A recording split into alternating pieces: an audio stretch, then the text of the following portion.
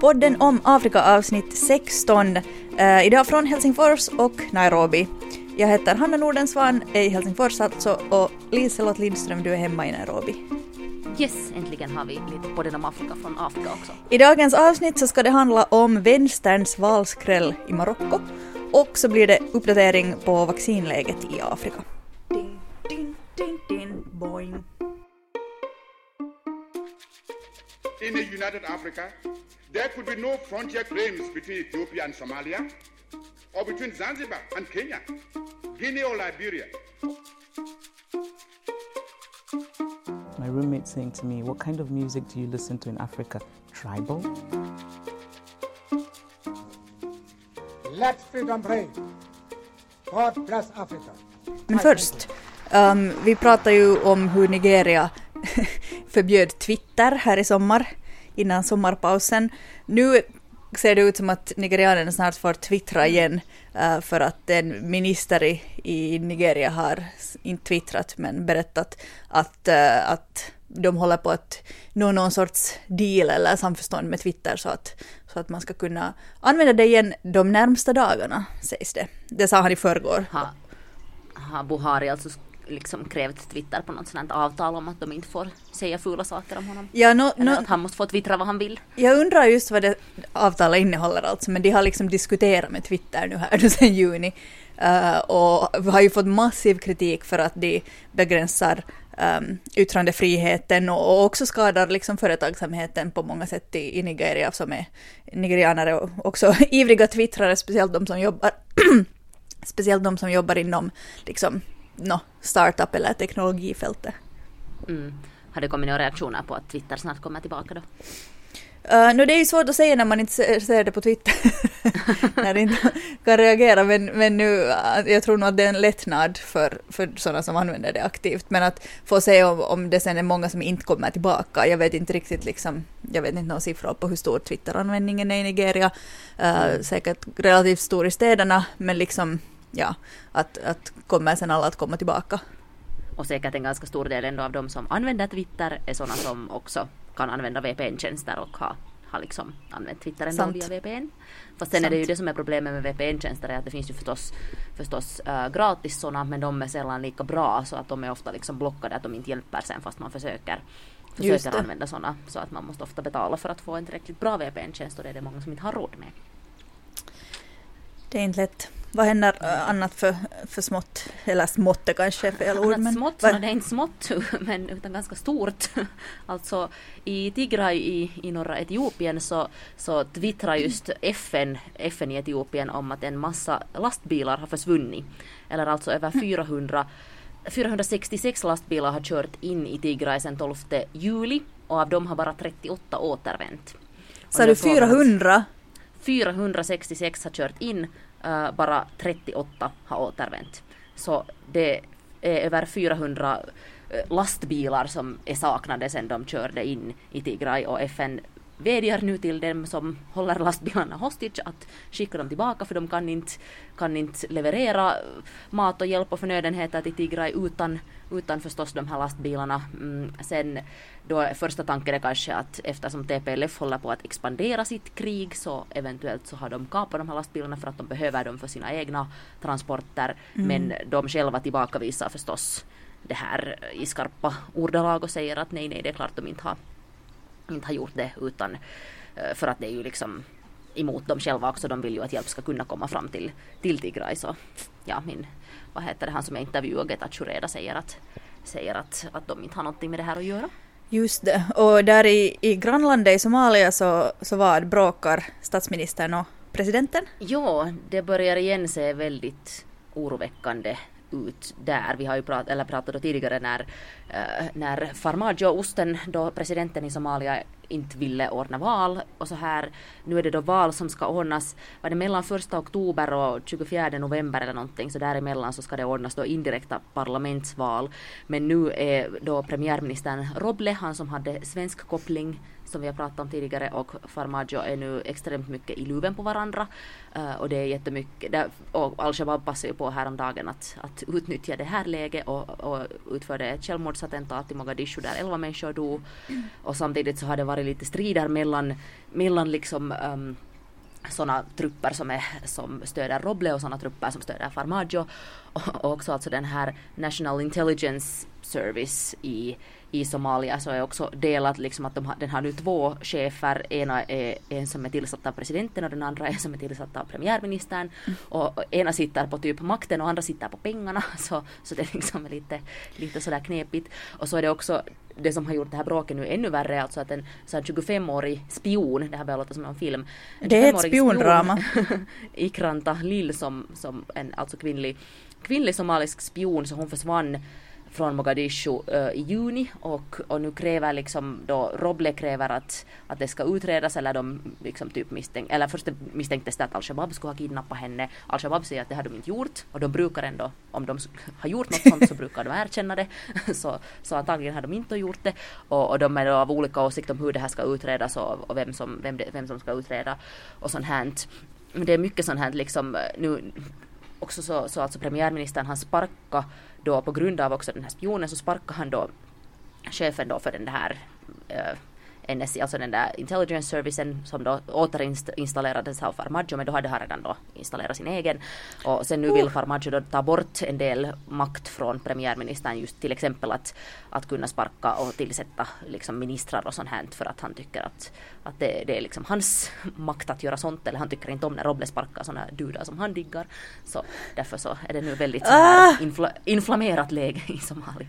Det känns nästan som att det här skulle vara värt lite att vi lägger mera tid på det här, för att speciellt det här spionkidnappningen är ju fascinerande. Vem spionerar hon på? För staten? För staten, ja. Men vem? Nu är det också en tänk om hon spionerade på oss när vi var där. Kanske hon gjorde det. Kanske hon var i den där ice cream shoppen, en av de där söta flickorna som satt där. Men att just att det finns nu en risk att det här valet liksom skjuts på, och ja, no. Vi får återkomma till det, för att du har pockat på min nyfikenhet nu. Jag visste inte om den här spionen. Alltid när jag säger spion, ja. så då blir Hanna intresserad. Det händer inte så ofta. Men vad sägs om det här då? Vi är inte direkt bra på att prata om Nordafrika. Det är inte riktigt någon av våra liksom, specialområden. Och på många sätt så skiljer ju sig de nordafrikanska länderna också från det som man sen kallar för Afrika söder om Sahara. Politiskt och religiöst och etniskt och så vidare. Men det här måste absolut uppmärksammas. Det har varit en valskräll i Marocko. Vänstern har nämligen, eller ja, jag skulle kanske kalla dem mera liberalerna, har liksom, en skräll räcker inte ens att beskriva det. De har fått alltså 97 av 395 platser i parlamentet. Och därmed skuffa bort ett parti som heter PJD, det islamistiska partiet för rättvisa och utveckling, som alltså bara fick 12 platser, och de hade 125. Oj. Så att alltså 395 platser i det marockanska parlamentet. Så de tappade typ 90% av sina platser. Ja, förut hade PJD av de 395 hade de 125, nu har de 12. Och RNI som har varit ett lite mindre parti, som nu är det här liberala, så de fick alltså 97 platser av 395. Så det är liksom skräll är det minsta man kan säga. Vad beror det här då på? Det beror på flera olika saker. Jag måste kanske lite alltså förklara Marockos så här moderna politiska historia för att man ska på något sätt förstå det här. För att Marocko är då ett kungadöme och har varit det alltid. Kungen... Det blir mycket så här ömmande och bömmande för det är så mycket. Den sittande kungen heter Mohammed den fjärde, och han är en person som då under arabvåren 2011, eller arabiska våren, så ville han inte råka ut för samma sak som ledaren i Egypten och kungen i Tunisien. Så han passade på och ändra lite i konstitutionen, för att kungen i Marocko har alltid haft all makt. Och det hade, och i princip har fortfarande också Mohammed den fjärde, men han gjorde ändringar i grundlagen då 2011 som gjorde att parlamentet fick lite mera makt, demokratin blev på något sätt mera direkt, och han det kallades för kosmetiska förändringar, men han gjorde ändå tillräckligt för att det inte blev så där liksom mycket protester som på andra håll i arabländerna. Och i och med arabvåren så kom då också det här PJD-partiet, det islamistiska utveckling och rättvisa partiet, blev jättemycket större och kom i majoritet i parlamentet. Och det var ju en våg som då for över hela arabvärlden, att sån här liksom islamistisk politik tog makten, som det muslimska brödraskapet i Egypten till exempel. Och det här är liksom, många jämför dem och kallar dem för liksom brödrapartier. Och de har nu hållit på och styrt sedan dess, trots att kungen har liksom alltid vetorätt. Och det kan vara ganska svårt att få till lagförändringar i Marocko utan att ha kungen på sin sida. Det här PJD-partiet lovar mycket förstås. De lovar att minska på fattigdomen, skolorna ska bli bättre, allt möjligt sånt här. Men det som nu verkar vara den största orsaken till att de förlorar så här hårt är liksom att de inte har lyckats leverera. Det vill säga skolorna har inte blivit bättre, hälsovården har inte blivit bättre, sådana här liksom grundsaker på något sätt. Och de försökte till och med få igenom någon lag som skulle ha gjort att lärare bara skulle få 2-åriga kontrakt. Och det var någonting som man i Marocko såg som att man försöker privatisera skolorna. Nåja, det här andra partiet som nu då vann, RNI, som man säger att det är ett vänsterparti, men ironiskt nog så är deras ledare en miljardär, eller miljonär i alla fall, miljardär skulle jag säga. Aziz Akunash heter han. De lovar då att lärare ska få bättre lön, pension ska garanteras för alla pensionärer och sådana här saker. Hälsovården ska bli, eller alla ska ha rätt till hälsovårdsförsäkring. Så sådana här väldigt liksom, ja, ganska så här socialdemokratiska löften. Och det har helt tydligt funkat. Men det är inte bara det, utan Marocko har också nyligen ändrat i sin vallag. I mars så gjorde de en ändring för att få upp liksom valdeltagande. Och bland annat så slog de ihop parlamentsvalet med kommunalval kan man kanske säga, för att man ska kunna liksom rösta i 2 val på en smäll, och det kanske lockar till urnan. Och det har det uppenbarligen också gjort. Att liksom de har haft ett större valdeltagande. Det är fortfarande bara drygt hälften som har röstat av de som får, men valet innan så var det något 40-43%. Så att det kan hända så här, alltså min reaktion var så här, oj, det blir stora förändringar i Marocko. Men den här ledaren, han som antagligen nu blir den nya statsministern, premiärministern, ja, Aziz Akunush, så han är liksom, har sagt som alla premiärministrar före honom som kungen har nominerat för det han gör, har sagt att han kommer att verkställa kungens liksom önskan. Och det är en politisk tradition i Marocko att det är liksom inte kanske en så stor förändring som man tror. Men vem vet, alltså det är ju ändå liksom väldigt stora löften de kommer med och sånt som människor helt tydligt vill se förändring i. Så att vem vet hur mycket de kommer att kunna förändra. Och kungen har jag förstått har också den senaste tiden liksom pratat om att saker ska förnyas och han är liksom redo att göra vissa saker för det. Så att det går framåt i Marocko. Eller det går åt ett nytt håll i Marocko. Ändå alltså. Och för att det som är speciellt också, alltså Marocko har, jag tror att det är också en ganska stor orsak till det här valet. Resultatet är att coronapandemin alltså krympte deras ekonomi ganska rejält och fattigdomssiffran, eller vad man ska kalla den, blev 11,7% under lockdownen i Marocko. Så människor har ju varit missnöjda med hur det har skötts och visade i valurnan. Nu måste jag bara sätta in en pytteliten correction här. Alltså Marockos kingen Mohammed den 6. Okej, det är jag som inte kan läsa romerska siffror. Ingen fara. Jag tittade på en sån här, BBC hade gjort en liten video där de hade frågat innan valet marockaner på stan att vad liksom vill de se förändring i. Och jag noterar nu att de flesta i den videon var övre medelklass, men så ut som i alla fall. Men de flesta pratar om att de vill se mera unga och mera kvinnor i ledande positioner i landet, och miljön kastades också fram där. Så att så här unga som vill ha förändring med förändrade tider är väl kanske också en faktor här. Spännande. Kanske man måste följa med lite norra Afrika. Nej, men det liksom är svårt det där med norra Afrika just för att det är ändå en så helt annan kontext och en helt annan verklighet och lite mer sådär Mellanöstern än Afrika söder om Sahara. Men... Ja, det är ofta så mycket kopplat just med arabländerna liksom och deras frågor och deras politik.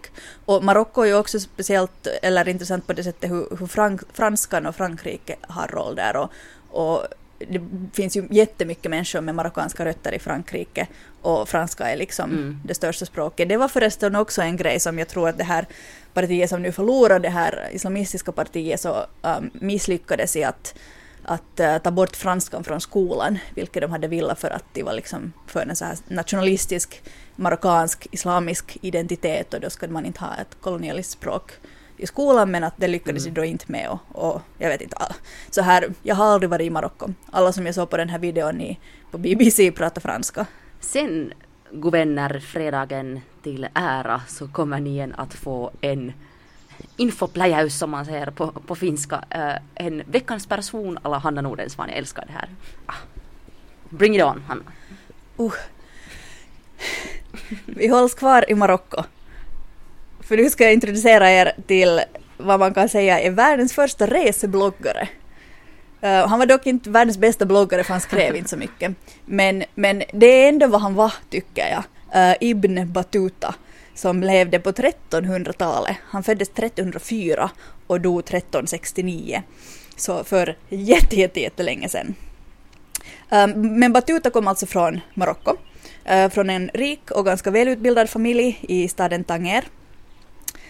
Och här under 1300-talet så kan man säga att den muslimska världen såg ut på ett visst sätt. Man kan säga att det fanns liksom muslimska områden som sträckte sig från Spanien i princip som ett bälte till Indonesien. Och inom den ramen fanns det ju förstås jättemycket olika länder och språk och kulturer. Men de hade liksom religionen gemensamt. Men den här Battuta då, hur började han var alltså en helt otrolig resenär.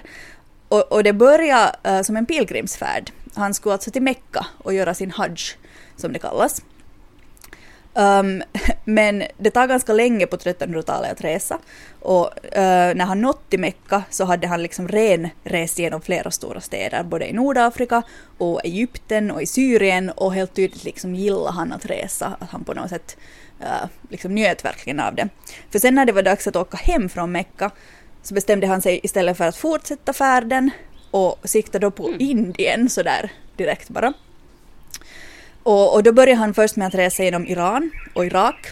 Och på den här tiden så höll mongolerna på och for fram genom världen också. Och Genghis Khan. Precis. Och tog över platser och orsaka lite kaos. Och det här kunde han också bevittna speciellt då i Irak och Iran när han reste där. Och sådana här vittnesmål är ganska ovanliga för folk reste inte så mycket på 1300-talet. Men en del ändå. Men Battuta på den här första vägen, när han var på väg till Indien så kom han ändå så att återvända till Mekka. Och efter det han gjorde en till hajj, alltså en pilgrimsfärd. Och efter det så reste han istället neråt längs Afrikas östkust. Han besökte Mogadishu, Mombasa, han var ända ner till Tanzania. Och vid det här laget så har han liksom varit på resande fot i över 5 år, typ 7 år. Och de följande 15 åren så skulle han alltså komma att bli den människa som har rest längre än någon annan människa i hela historien. Och han höll den här titeln i flera 100 år. Och nu har han då alltså inte varit hemma på jättelänge i Marocko. Men han verkar inte ha haft något större problem. Han var ganska då välutbildad, verkar vara väldigt charmig för att han kom alltid överens med liksom övre klassen i olika länder. Så han hängde med ganska inflytelserika människor, bland annat i det ottomanska riket, alltså i Turkiet, och också i Indien, och där tillbringade han ganska mycket tid. Men han reste också på områden som var kristna och långt uppe norrut. Han var på områden som idag hör till Ryssland. Så han har upplevt liksom helt olika kulturer och helt olika klimat som han, alltså helt fysiska, alltså väder, klimat, som han ändå har liksom på något sätt anpassat sig till. Nåja, 1348, nu har han varit på resa superlänge. Så reser han igen västerut då, efter att ha varit ganska långt öst. Och då höll pesten på att härja i världen. Det dog ju miljontals människor i pesten och han började liksom se spår av det här, så han tänkte att nu är det kanske en bra tid att sticka hem. Han fick höra att hans pappa hade dött, och sen när han väl var hemma i Tanger så hade hans mamma också precis dött. Och då tänkte han att ja, men då kanske han inte ska bli här heller, utan han far till Spanien. Så han får uppåt.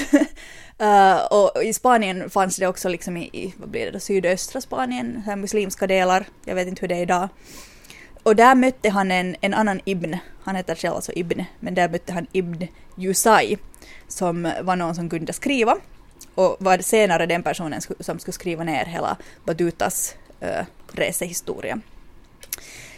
Men det här hade inte heller räckt för Batuta. Han korsade ännu Sahara. Han hade, om ni minns så pratade vi om Mansa Musa som veckans person för, jag vet inte hur många avsnitt sen, den här kungen som for omkring i Mali-riket och också reste ganska långt.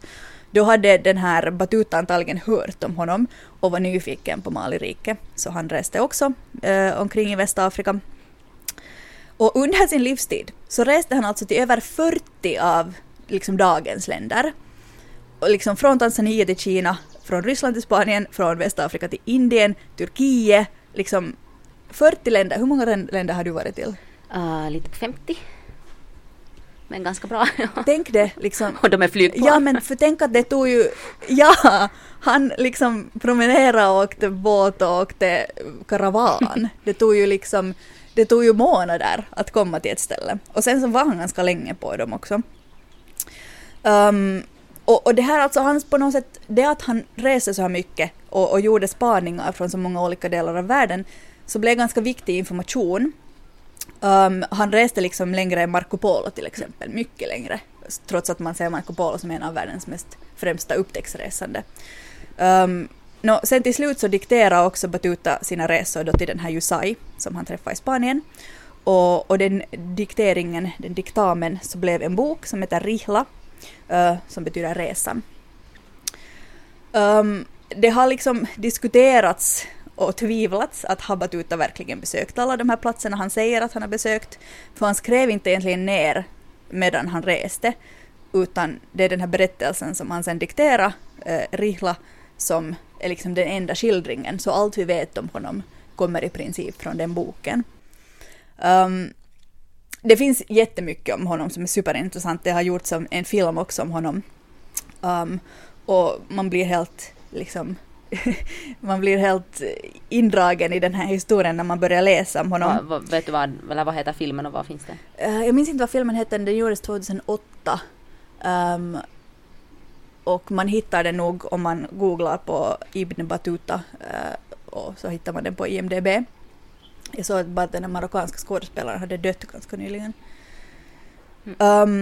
Men liksom huruvida allt det där är sant eller inte, man kan liksom väga det emot att han ändå har, alltså hans geografiska upptäckter och uppteckningar och beskrivningar har gett väldigt mycket information om riken som fanns på den tiden, då Mali till exempel och Songhai liksom i Västafrika där kring Sahara, och hur samhällena var organiserade och så här. Och den informationen skulle vi kanske inte ha utan Batuta, eller ja, i princip.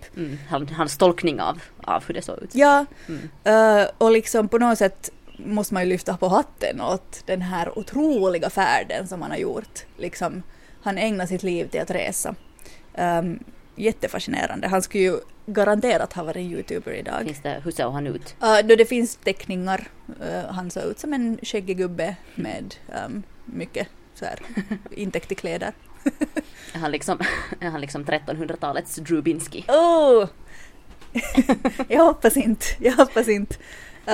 Speciellt det här med att han har fraterniserat med ledare i olika länder, och han var kompis med någon sultan i Indien och så här, så jag tror inte att Drubinski riktigt kommer så högt. Men ja, det blir då den bilden som finns och information om Ibn Batuta på Instagram. Sen ska vi då ta en liten update på vaccinläget i Afrika. Det känns som att liksom man inte har så mycket nytt att säga egentligen. Liksom det står lite stilla. Fast lite positiva nyheter ändå har det kommit. Till exempel så skickades det under juli månad lika många vaccin till den afrikanska kontinenten som det hade skickats under de 4 månaderna innan. Så liksom, och det var då tack vare att flera rikare länder donerade vaccin eller skickade liksom en del av sina överloppsvaccin till Afrika, vilket var en bra sak. Men sen om man tittar liksom på hela världens vaccineringsstatistik, liksom om man googlar till exempel vaccination rate, så kommer det upp en sån här karta där man ser liksom ju mörkare grönt det är, desto högre är vaccineringsgraden, och där står ju Afrika ut som den ljusgrönaste plätten i världen. Och till exempel här i Kenya så är det ungefär 3% som är vaccinerade. Och det är liksom, bara 1,5 tror jag är helt och hållet vaccinerade.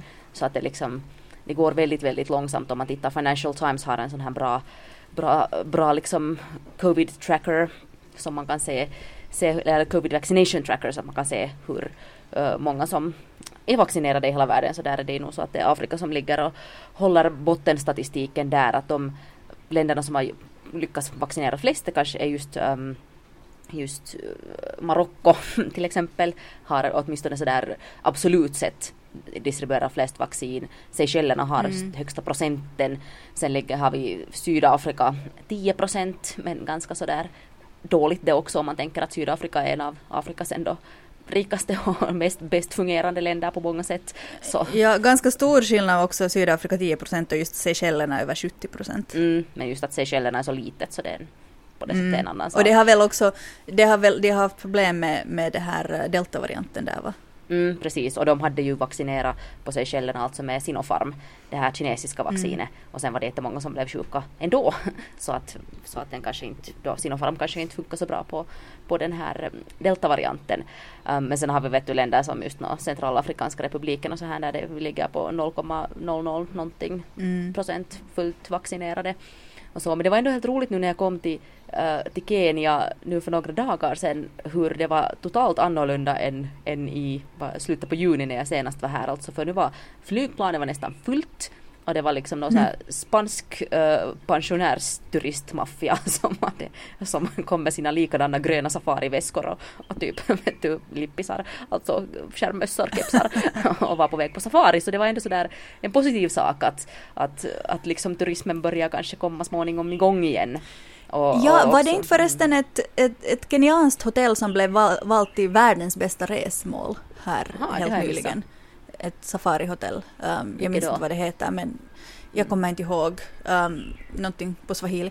Men liksom så här, världens bästa resemål är en ganska otrolig titel. Det är säkert sån här som kostar $2,000 per natt. Men helt säkert. men ändå och sen när jag pratade med taxichauffören där, så han sa liksom att han är ändå dubbelvaccinerad, att taxichaufförer, sådana som utsätts för mycket människor, har ändå fått vaccin, och det är ju en positiv sak trots allt. Så att det finns lite hopp. Sen kom det också då en nyhet om att Kenya själv ska börja producera vaccin, att man planerar att bygga en vaccinfabrik här, men där är många frågetecken ändå.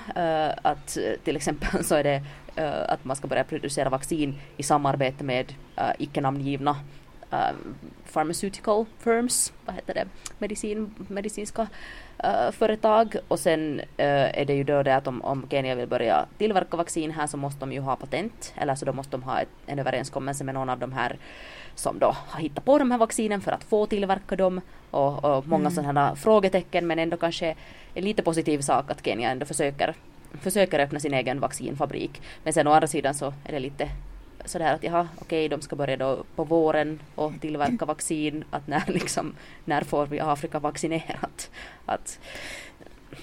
Ja, och just nu så är Afrika väldigt beroende av COVAX, och att rika länder donerar vaccin, och sen samtidigt så Indien har ju slutat exportera vaccin till hela världen eller Afrika, för att de själva behöver dem? Till hela världen, ja, men att det var det att Afrika var så beroende av just den där India Serum Institute för sina vaccin, eller för att COVAX köpte största delen därifrån. Så.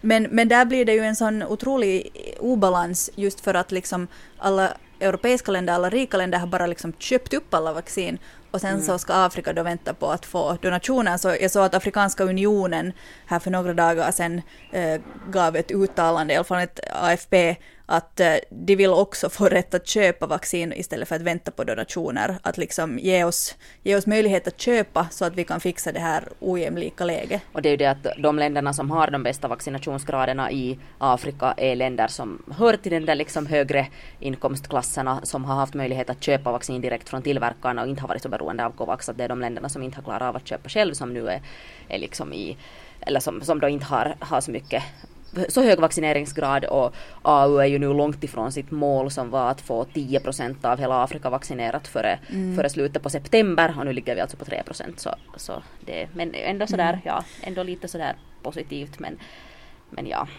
Och det är ju inte heller som att pandemin, den härjar ju på många sätt inte lika illa i Afrika, och det var ju många länder som vi har pratat om jättemycket, att som stängde ner i tid, om man tog till mycket åtgärder genast i början, och just då att afrikanska populationer är ofta yngre och flera olika orsaker att pandemin verkar i alla fall inte ha sett så farlig ut där som på många andra ställen.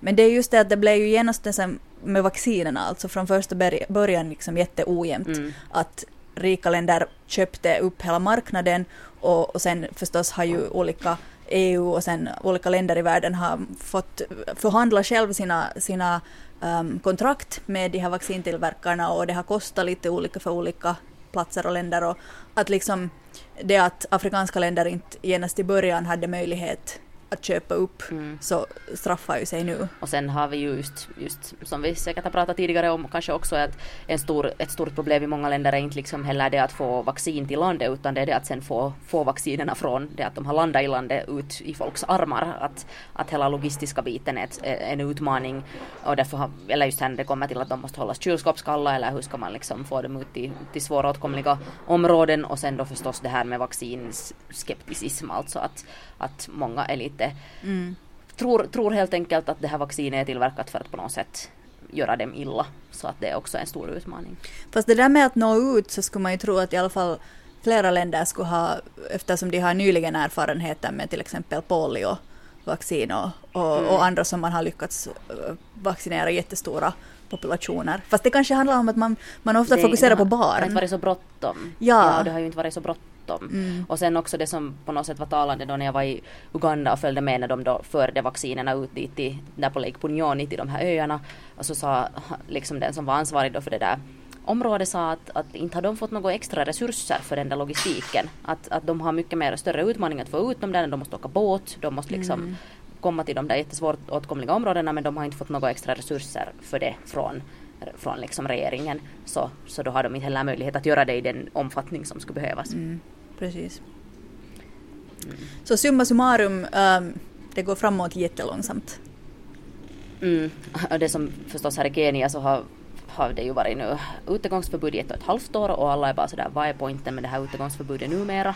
Att nu hörde jag också så här rykten om att Uhuru, alltså presidenten, tänker hålla liksom kvar det här utegångsförbudet som eller liksom säga att jo, covid kräver att vi har utegångsförbud, men att han ska hålla kvar det till valet om ett år för att förhindra liksom oppositionen och hindra liksom sådana här politiska gatherings och rallies och sånt. Ja. Sånt. Det ska bli intressant. Jag ska ju komma dit och hänga med dig snart. Om man får säga sånt. Det går att bryta. Man får säga nu för tiden. Nu ska jag också ha ett lite nischat tips, eller väldigt nischat tips. Men kanske också så när världen småningom öppnas upp och man kan fara ut och resa igen, så om man råkar befinna sig i eller ha vägarna förbi Cape Town, Kapstaden, så ska man passa på att besöka en glassbar som heter Tapi Tapi, som betyder liksom söt eller så här på bantuspråk. Och det är alltså en man som kommer från Zimbabwe egentligen. Han heter Taipa Gucha och har en väldigt intressant bakgrund. Han är alltså molekylbiolog och så här växtbiolog.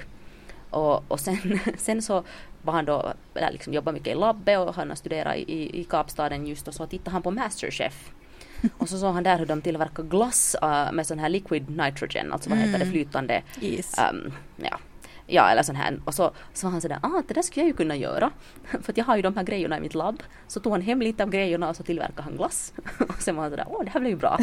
Så nu har han lämnat sin forskarbana och öppnat istället en glassbar i Kapstaden. Och hans grej är då liksom att han gör på afrikanska råvaror och sån här liksom afrikanska smaker för att så att säga fira liksom afrikansk mat och matkultur. Och att han har sett det som ett sätt att liksom att det är inte bara glass utan det är ett sätt att just så där hylla hela den afrikanska kontinentens liksom mångfald i matkultur och sånt här. Så han har till exempel just här man kan få baobab-glass och lite sån här olika. Så dit kan man gå. Inspirerande. Tapi. Tyvärr är vi inte sponsrade av Tapi eller har fått betalt för att säga det här. Men det gör man ju gärna när det på något, man älskar ju sådana historier. Eller hur, ja. Att han vill använda glass som en liksom ett sätt att berätta historier. Flavit. Ja, för jag vet inte om sådär förstås kunde ha ju, eller jag vet inte, forskare behövs väl nu mer än någonsin, men det behövs väl glassmakare också. Man behöver ju de här liksom små guldkanten på vardagen. Podden om Afrika finns på Facebook och Instagram. På Instagram är också platsen där vi postar om de nya avsnitten och om veckans personer. Och där kan ni också skriva till oss. Man kan också skriva till oss på podden om afrika@gmail.com eller twittra till mig, Hanna Nordensvan, eller till Liselott Lindström som är den aktiva twittraren av oss två. Tack och adjö!